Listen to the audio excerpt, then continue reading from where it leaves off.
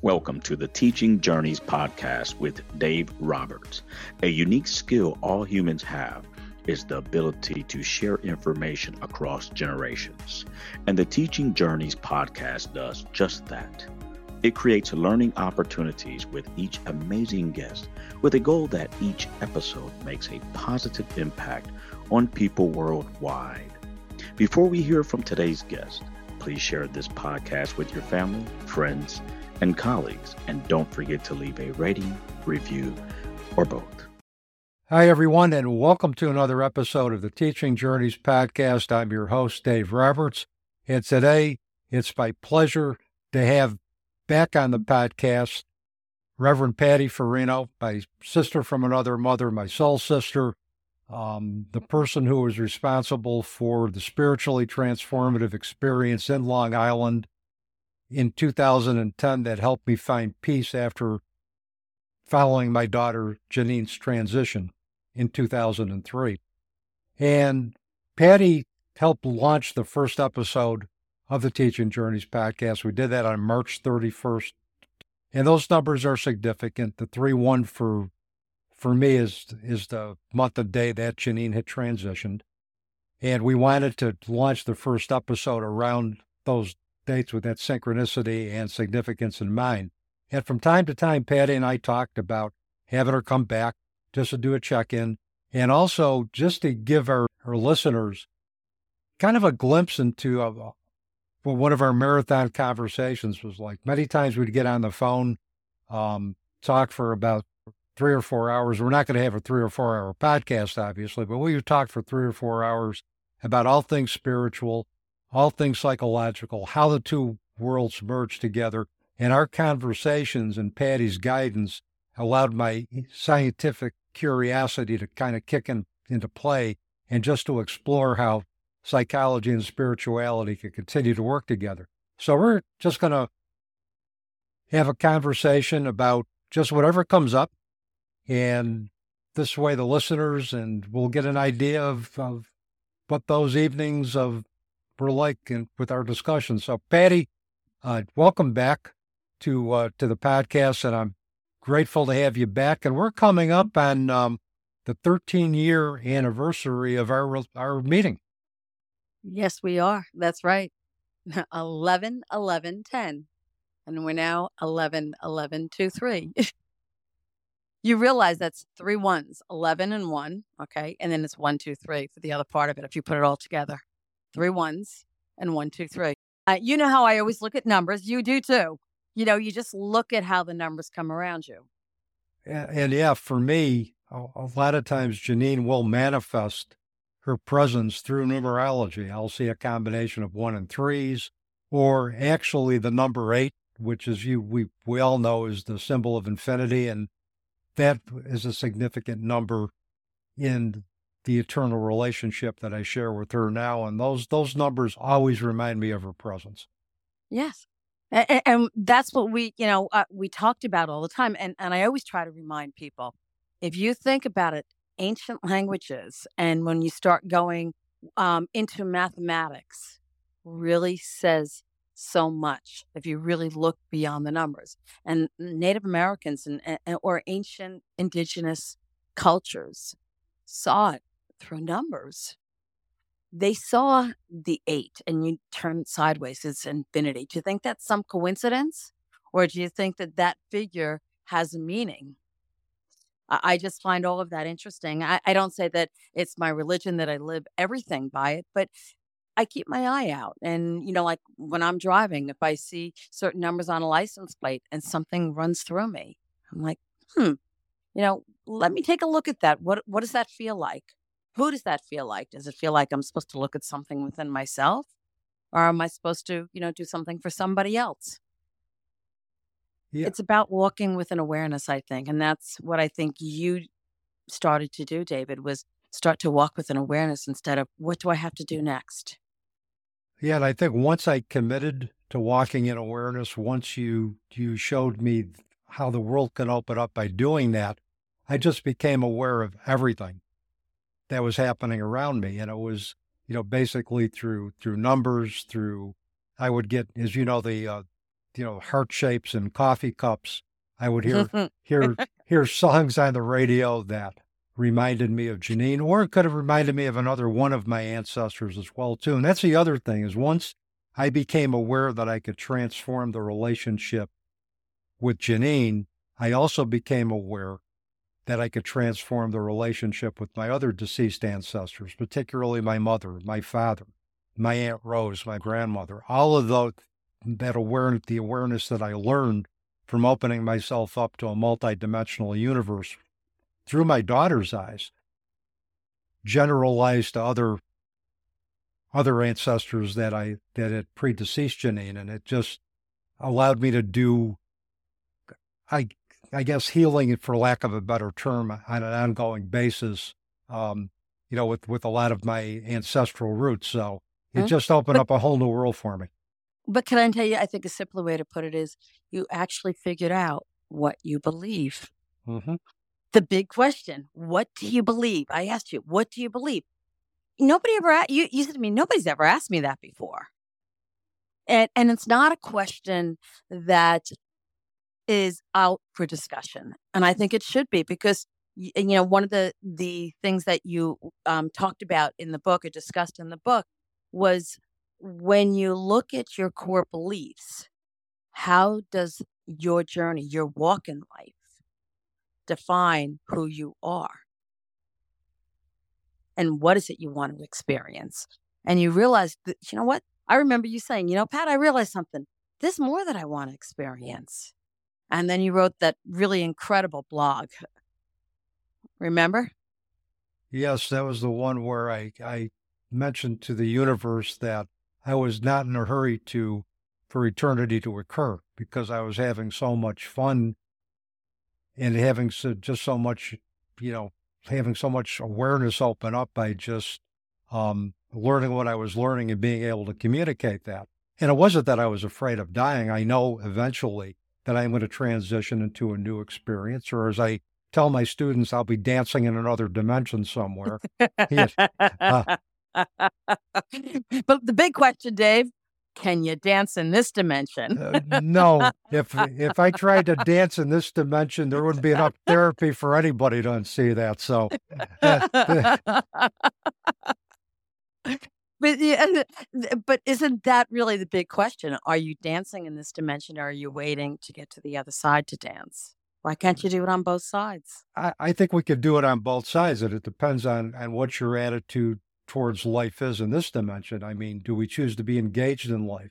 Do we choose to take a look at the challenges that we've experienced and transcend them, or do we make a choice to wallow in the muck of our tragedy? And we can do that. We can make a decision to wallow in the muck of any tragedy. We can choose not to move forward. And I said this, I think, in a blog that I did a while back, that catastrophic loss can take away much, but it cannot take away our free will. So we can have the free will to decide what we want to do with any challenge that has manifested for us. And that includes doing nothing with it.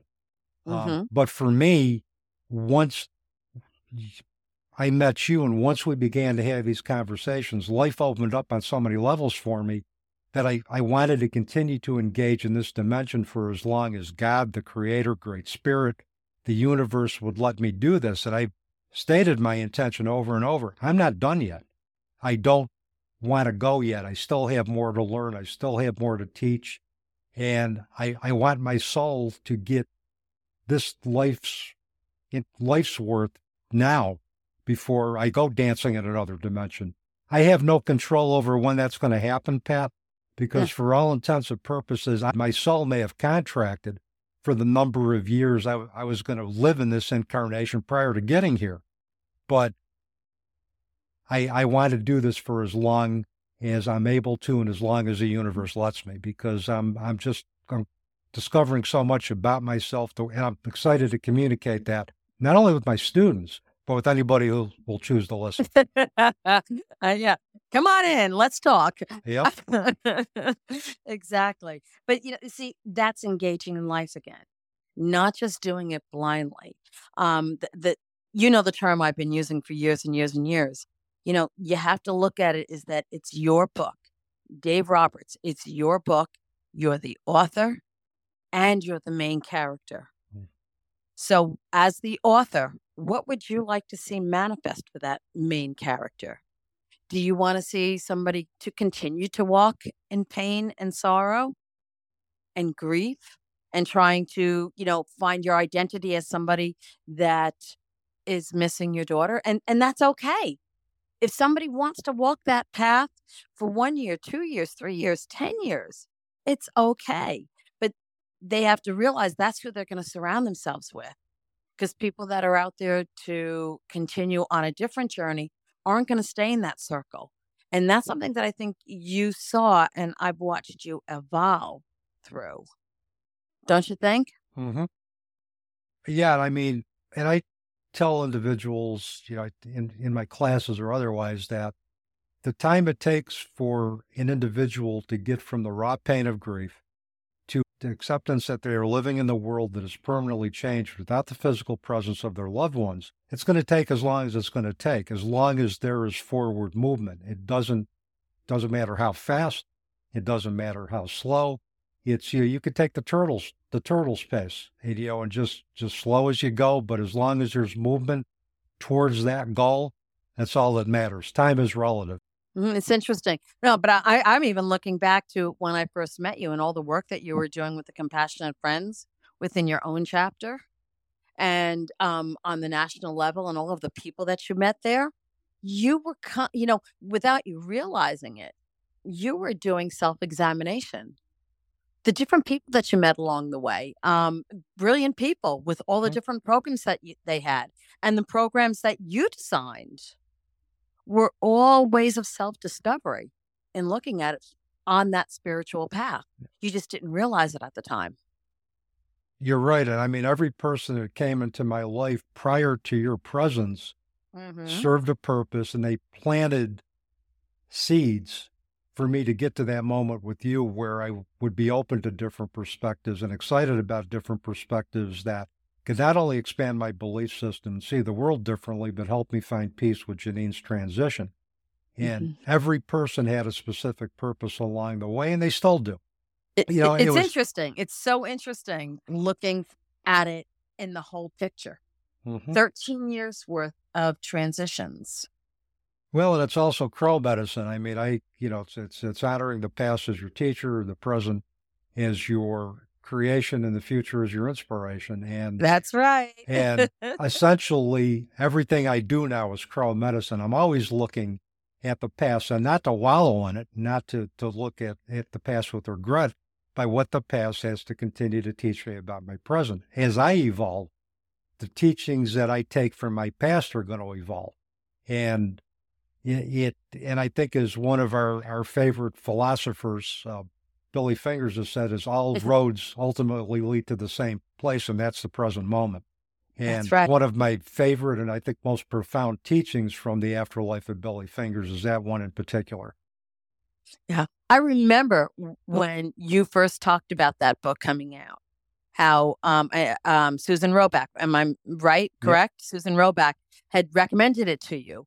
And you were saying, she recommended this book, The Afterlife of Billy Fingers. I'm not sure, and you started reading it and you were like, Pat, oh my God. It was like, how do I put it? You were foaming at the mouth. Pat, this book. Oh my God, there's so much in this. Oh my God, the people that I work with all the years, I remember you getting so excited and we kind of giggling over the wisdom that the character Billy was sharing with his sister that can help so many families in pain after specific addiction loss. Could read that book and see that it's okay. We're all going to the same place. We are. And I think Billy needed to find his truth in this incarnation of himself, walking the path of somebody with an alcohol use issue. His soul evolved, his soul, garnered the higher teachings, I believe, from that past. But the other thing that book did is destigmatized addiction. I mean, If you take a look at the fact of somebody who walked the path of an individual whose behavior or whose addiction was stigmatized and looked down upon, and can ascend to another dimension as a wise spirit, tells you that basically And as he mentioned in his book, that sometimes life is illusion posing as truth. We don't know the true reasons behind anybody's actions. Yeah. We see the human experience side, but we're too grounded in our own human experience to see the sacred side of things. And that book taught me in many ways to look beyond the cover and take a look at what's really going on. Take a look at a sacred explanation as well as a human explanation for what's going on with an individual. That's right. That's right. It's funny. The other day, as you know, I continually pick cards.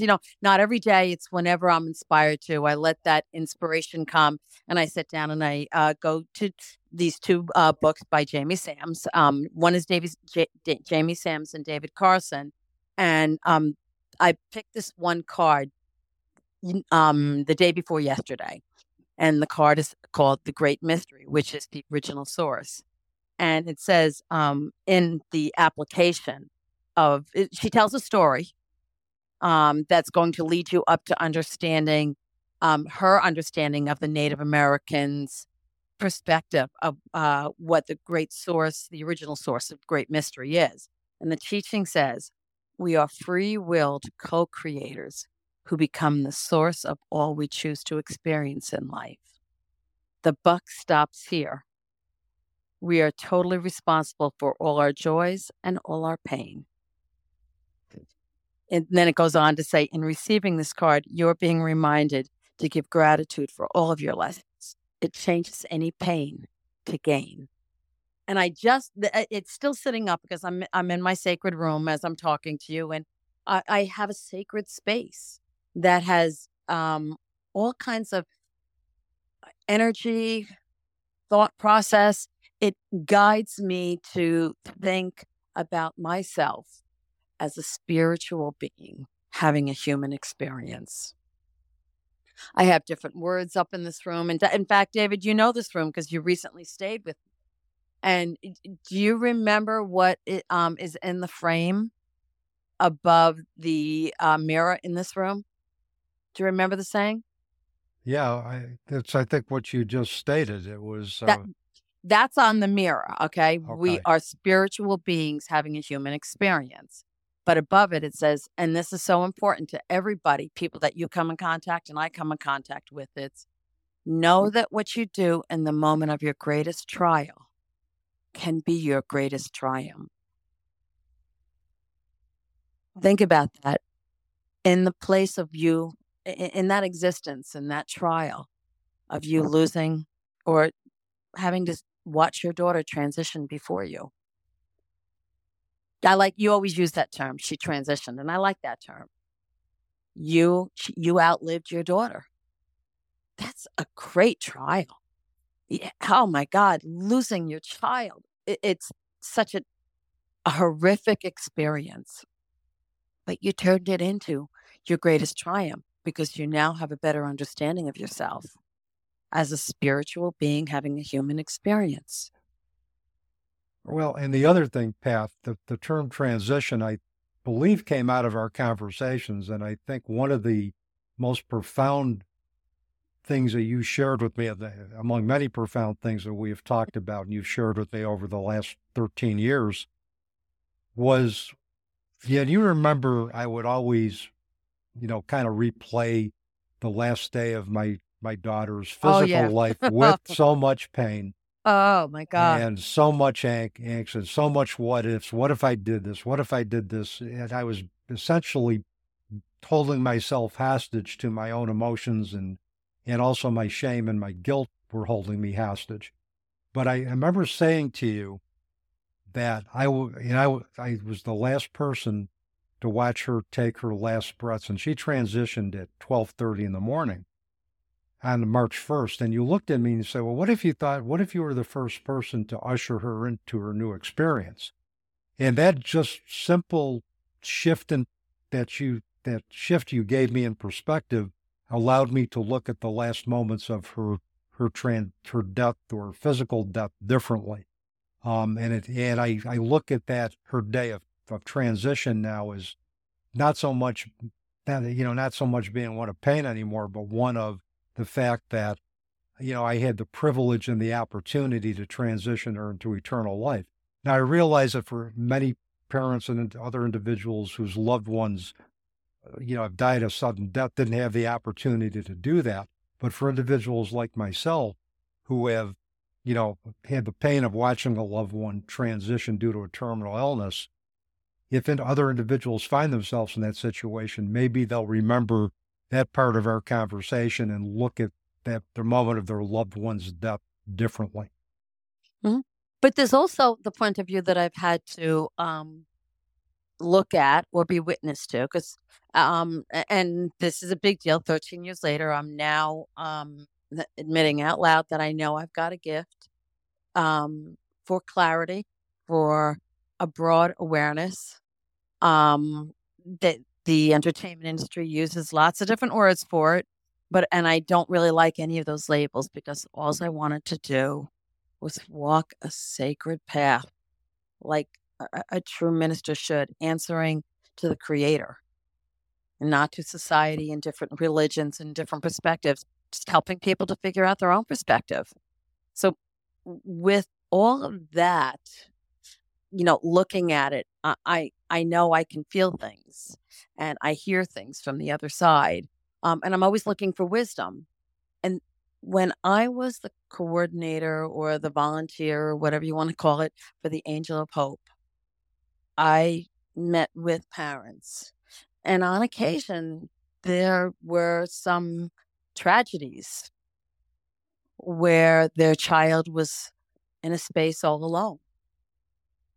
And I heard a lot of different spaces and stories, which were very hard. And I would ask, like I looked into it. So what happens when they're all alone? There was nobody in the room that they had to do it in a certain pace, or it could, in some cases, the spirit, the light, the energy that was the force that kept the body going, left in a split second, and then looked back and realized what was happening. In other cases, there was a child that had realized that they left their body and was investigating around the house and around the outside of the house, and all of a sudden realized that the spirit had left the body for so long that the form stopped working, the heart stopped working, the lungs stopped breathing air, and it was too late. I mean, that whole concept came into my mind. I wasn't looking for it. I'm sitting there with a parent and I'm hearing in my head this perspective. And I shared it with the parent, who came back and said, that would make sense because, and share different things. There have been so many understandings and wisdoms brought to me because of my awareness. And there's no one way that the spirit, the energy, the loving energy force that's within each bodily form, or even energy forces of anger, they separate from the human form at different times in different places because of different situations. Sometimes they choose to be alone because there would be less trauma. Sometimes they choose a certain date. Other times, it's just a destiny. There's no one way that every story of the human life will end. And if you look at it and say, wow, I knew that child from the beginnings, and I was there watching till the end, and I want to continue a relationship, it's healing. And it's not for everybody, though, as I'm sure you've seen. No, it isn't. And people are going to embrace the path of awareness through different means, and some may choose not to. And wherever they're at in their life, we need to be able to respect that, because where we necessarily aren't going to be where anybody else necessarily is. And we have to respect that they will get there in their own time. or perhaps they won't get there in their own time, but we have to respect their decision to script their reality and co-create their story and co-create their story any way they see it in conjunction with the universe and in concert with the universe. So it's just a matter of understanding that, respecting it, and not judging it. Being present and being witness. Yep. We just have to be witness. If that's what the human experience is, all of us coming down to be witness and support and try to protect as best as we can each other from harm. If we started to do that on the basic level, that would trickle upward, and we would choose leaders that have that same insight and that same caring, that have ideas on how we can make this a better world. Because we always say, we wish you peace. If I've been saying that for many years, then you started, assigning your letters with that, wishing you peace. When I say that at the end of any note, I really do mean that.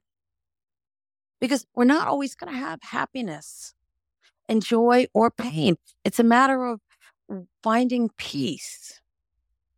And, first, I guess you have to have hope. You have to find a way to have hope. And then you can start to find the journey toward peace.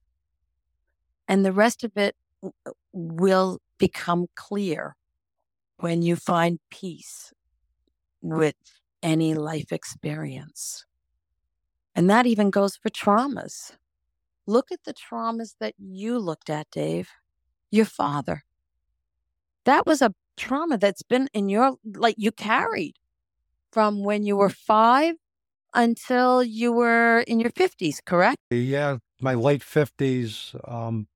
There was a process from my late 50s, probably till I was 60, Pat. I mean, it was an ongoing process of looking at, my father's family history and trying to understand the decisions he made to leave in context of that. And one of the things I've learned, and I've shared this with my students, is that our history is inextricably woven into our DNA. And unless there's some conscious effort to change history or introduce some different rules that will change our life path, that history is going to follow us. And, we talk about intergenerational trauma. That's, intergenerational trauma, a lot is about bringing our histories forward into the present and having our histories impact the decisions that we make in the present. My father was not capable, based on his history, of staying in a traditional marriage. He left. It was not so much an act of abandonment. It was an act of love. He wanted to see my mother and I grow without him. And I think a part of him felt that if he left, we would forget him and we would forget, the damage he did. But, I've grown to love my father now as much as the mother who raised me for, from all of my life. And, it just proves that healing can occur, or understanding or awareness or closure to any traumatic event can occur at any time, even after that person has transitioned. And my father transitioned when I was 14. So you're talking about finding peace with this, 46 years after he transitioned. Yeah, but what's interesting, David, is he left at 5. You never saw him again. You only found some pictures that that you uncovered around the house, Yep. Right? They weren't left out. You had to uncover them. Mm-hmm. And then your mom told you that she had found out. How old were you when you found out that he passed? Were you 14 at that time? No, were you older, or you found out that he passed when you were 14? I gotta clarify that. I was that. Yeah, that's why I pointed it out. Yeah, I was 14 when I found out he had passed, but I was actually 11 years old when he did.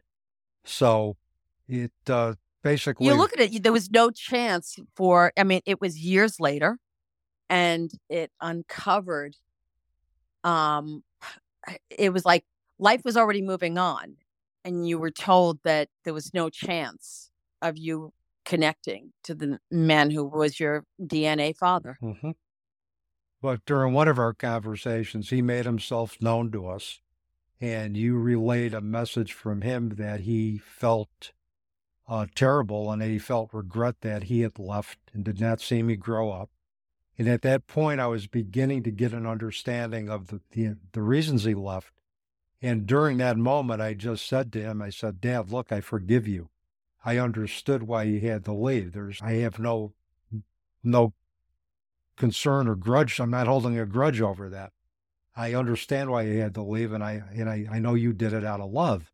And I think from there, they might have allowed his spirit to continue to evolve, because one of the things that you had mentioned to me was that, in the spiritual world, our deceased loved ones or our transitioned loved ones will have regrets over things they didn't do in the human experience. And he had a lot of regret over leaving me and my mother before he had a chance to see me grow up. But I understood why, and it was his history that helped me understand his actions at that point in time. Mm-hmm. Mm-hmm. That's right. It's interesting. You found peace with his passing, then the rest of the clarity came.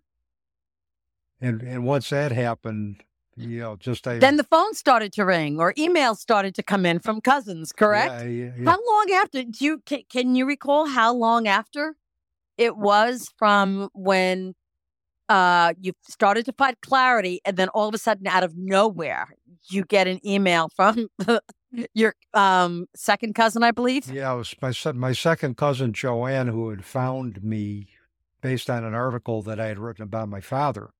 And she reached out to me, and I'd have to look at the exact date. I think it was probably around that time that we started having that conversation, or maybe before then. And she reached out to me, shared information about my father's family that no one else could have known about. I never shared that information in a blog or publicly, online or anything. And we connected.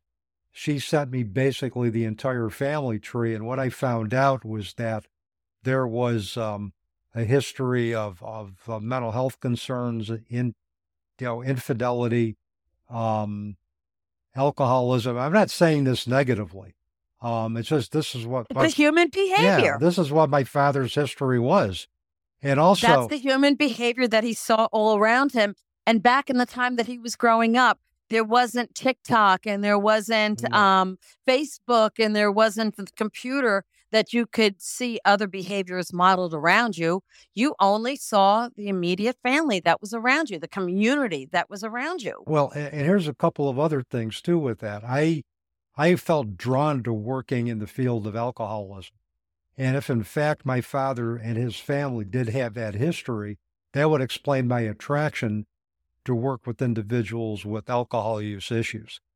The other thing is that I worked with a client, and I remember writing a blog about this called The Shadow of My Father. He looked exactly, literally, Patty, like my father would have looked as a younger man. And he was dating a woman who looked exactly like my mother.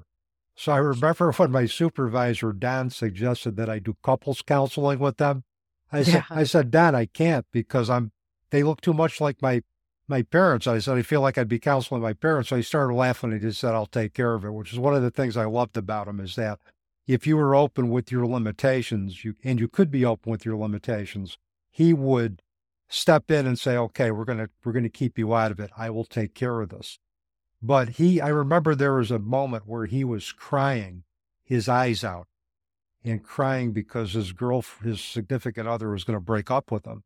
And also there was a lot of shame and guilt over the behavior that he engaged in that contributed to the relationship problems. And I never, Pat, have done this with any client since then, but I only did it with him. I took his hands in my face, and I just looked at him, and I said, I remember saying, it's going to be okay. And it was like, I've never done that before. But as I did that, I could see the shadow of my father's face in his face. And this is before I began believing in the wonders of a multidimensional universe, and spiritual phenomenon, and ordinary phenomenon. But this was another event that happened way before I found out about my father's history that planted that seed for eventually looking at my father's behavior in a new light. which goes right back to honor your past as your teacher. See, people think that they have to find out all the answers to an experience immediately. I've counseled people where I say to them, move forward, get through this challenge. You'll always have the rest of your life to look back on the moments and the experiences and find a perspective that offers you peace from them. Right now, it's going to be too raw. You're not going to be able to find the clarity while you're in the middle of this raw pain. So just put your mind into the steps you need to take for forward movement. Then stop, and you can start to look back. Think about it. All those years, the distance helped you to be able to find that peace much easier than it would have if you started doing it at 14. Yeah, and I think the more distance I put between Janine's, physical transition, and just the passage of time, the more I was able to look at things with a different viewpoint. And that's why I think it's so important for individuals who have gone through tragedy to look at the events that led them to that up to the present moment, because, with the passage of time, you're going to look at things, you'll look at things a lot differently, as I did. And but when you're, like you said, when you're in the middle of it, when you're right in the beginning of your pain after any type of tragedy, you're too busy trying to survive the pain to look at anything beyond that. So it's just a matter of, surviving the pain and sometimes shape-shifting to get around it and to survive it. Oh, yeah. Shape-shifting.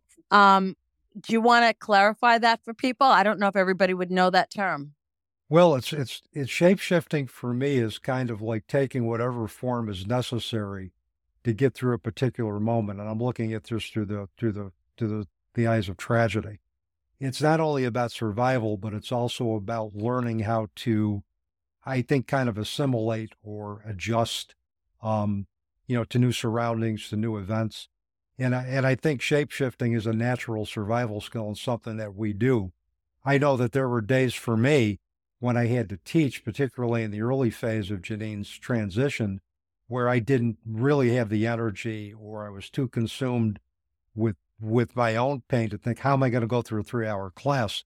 And then suddenly it was like, I turned on this shape-shifting button in me to say, okay, I'm just going to shape-shift my pain to basically channel that into putting as much energy as I can into my teaching so that I could make a difference.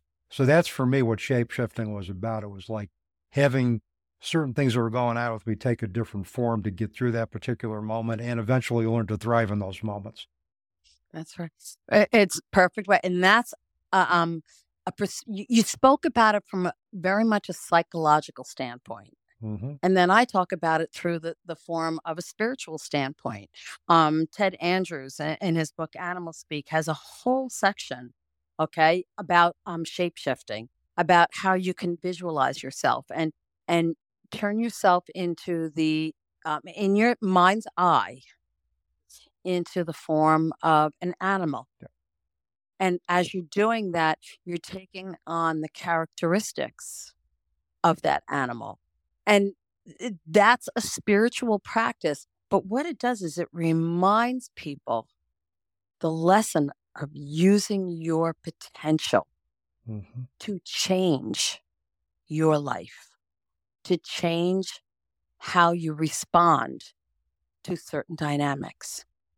And sometimes you have to totally walk away. I had to do that in my own life. The dynamics of my birth family it was dysfunctional and it was uncomfortable for me. There was no fight. There was no problem. I just stepped away. And then years later, the time came and I felt drawn, and the experience and the time period of my life and the place that I was at, I stepped back into my mother's life. And in stepping back in, I'm different because all those years I looked to my birth family for what I learned about myself, how I responded to different dramatic situations, and how I responded in the relationships with each of my siblings who were also trying to figure out how they were going to respond to the dramatic experiences of our birth family. And I say this goes on in every household. David, even in yours, with what you went through, you were brought up by 3 women, right? Mm-hmm. Explain that. I don't know how many of your listeners would realize what a unique childhood you had. Well, yeah, after my father left, I was raised primarily by my mother, but also my maternal grandmother, Bridget, and my maternal Aunt Rose. It took a village literally to raise me because my mother was a single parent. She would work. I would, my grandmother and my aunt would babysit until my mother got home. And I remember one of the really great memories I have from childhood is I would come home from school every day. And I went to a Catholic school, one-room schoolhouse in Utica, New York, called St. Mary's School. I'd come home after school. My grandmother had this pot-belly stove where I'm half Lebanese and I'm half Welsh, where she would make fresh pita bread. I would have a hot loaf of pita bread with butter and milk every day and sit and talk to my grandmother. And a lot of times she would tell me stories about her beloved Lebanon, and that's how I learned a lot about my mother's family history, was through the conversations I had with the elder matriarch of the family, my maternal grandmother. And she bestowed upon me some rich lessons and traditions, but the pita bread with butter and milk was always a memory for me, and that was kind of a form of stability for me during times that were kind of uncertain for both me and my mother. So, and in this incarnation of myself, I have more female friends than I do male friends. And thankfully, my wife is okay with that. She's like, "Go ahead, you can have them." She has said that on more than one occasion, Pat. I know. And what's wonderful, and most of your listeners might not realize that his wife Sherry and I are as close as can be. She's a sister. She's a sister. I have my soul sisters, and she's definitely a sister. And it's so funny because for the first, I don't know how many years, 5 to 8 years, she would work evenings. And those were definitely the nights that David and I would get on the phone with our marathon conversations, because she would be busy. My husband was out in one pool league or another. If the 2 nights lined up that his wife was working the night shift as a nurse, and Marco had pool on that night, David and I would get on the phone and we would just chat away, talking him, seeing who was going to show up in me, or just let the conversations go. And David and I would just talk about life, and, I was studying this today, and, I read this. And David would talk about things that happened when he was working, and just that whole transition. So, and it's so funny here, 13 years later, here we are sharing those crazy conversations on a podcast. Who would have thought? Yeah. I mean, who would have thought that when we first met, we'd both be where we are today and doing what we're doing today? I certainly didn't think I would be, but you saw it all along. I did. Yeah. Yeah, you saw it all along, and I began to realize that, yep, this is my destiny, and my destiny continues to evolve. And one of the things I've learned from you is just allow the universe to unfold whatever path they believe is going to be crucial to the next step in my development. But here's the key, and I would say this to all of our listeners: just because the universe opens up a path doesn't mean you have to take it. You still have free will to not take it. But I've learned at this point in time that the universe has a better plan and knows more about my own destiny than I do. So I just walk with that just unquestioning faith, and I just walk ahead and just see what lies ahead. So, well, you work with the universe and you co-create.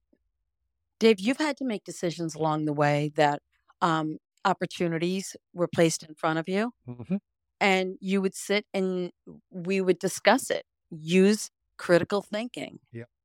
When you're at a turning point in your life, if staying where you are truly does not feed your soul, then that's the answer. And many a marathon conversations was about you discussing certain things that didn't feed your soul.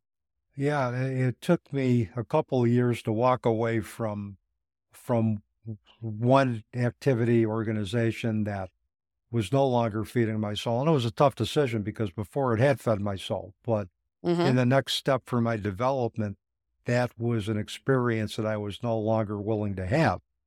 And also, as I've gotten older, I've learned to more quickly, I think, walk away from organizations, from people, from groups who don't value me. And I'm doing that more quickly and more quickly, but it was still a process. The first time I did that, it was like letting go of the fear of moving on to something else. But once I let go of that, moved on, other opportunities manifested. And it seems to be that's whenever I walk away from one opportunity that no longer does it for me or no longer is aligned with my values, something else that does align with my current values seems to open up almost immediately. So, for everybody out there, if you walk away from anything that no longer serves you, walk away from people that no longer value you. Life on this planet is too short for us to do otherwise. Yeah, but it can be done in a peaceful way. Sometimes you just step back because you can always step back in. I did that with my own mother. It was, interestingly enough, 7 years later. I had not had a conversation with her for 7 years.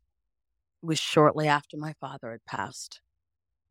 And a lot of things were coming up, and I just couldn't do it anymore. Something in me snapped and said, I can't keep playing in this drama. And I just walked away. And 7 years later, the opportunity came at an uncle's funeral.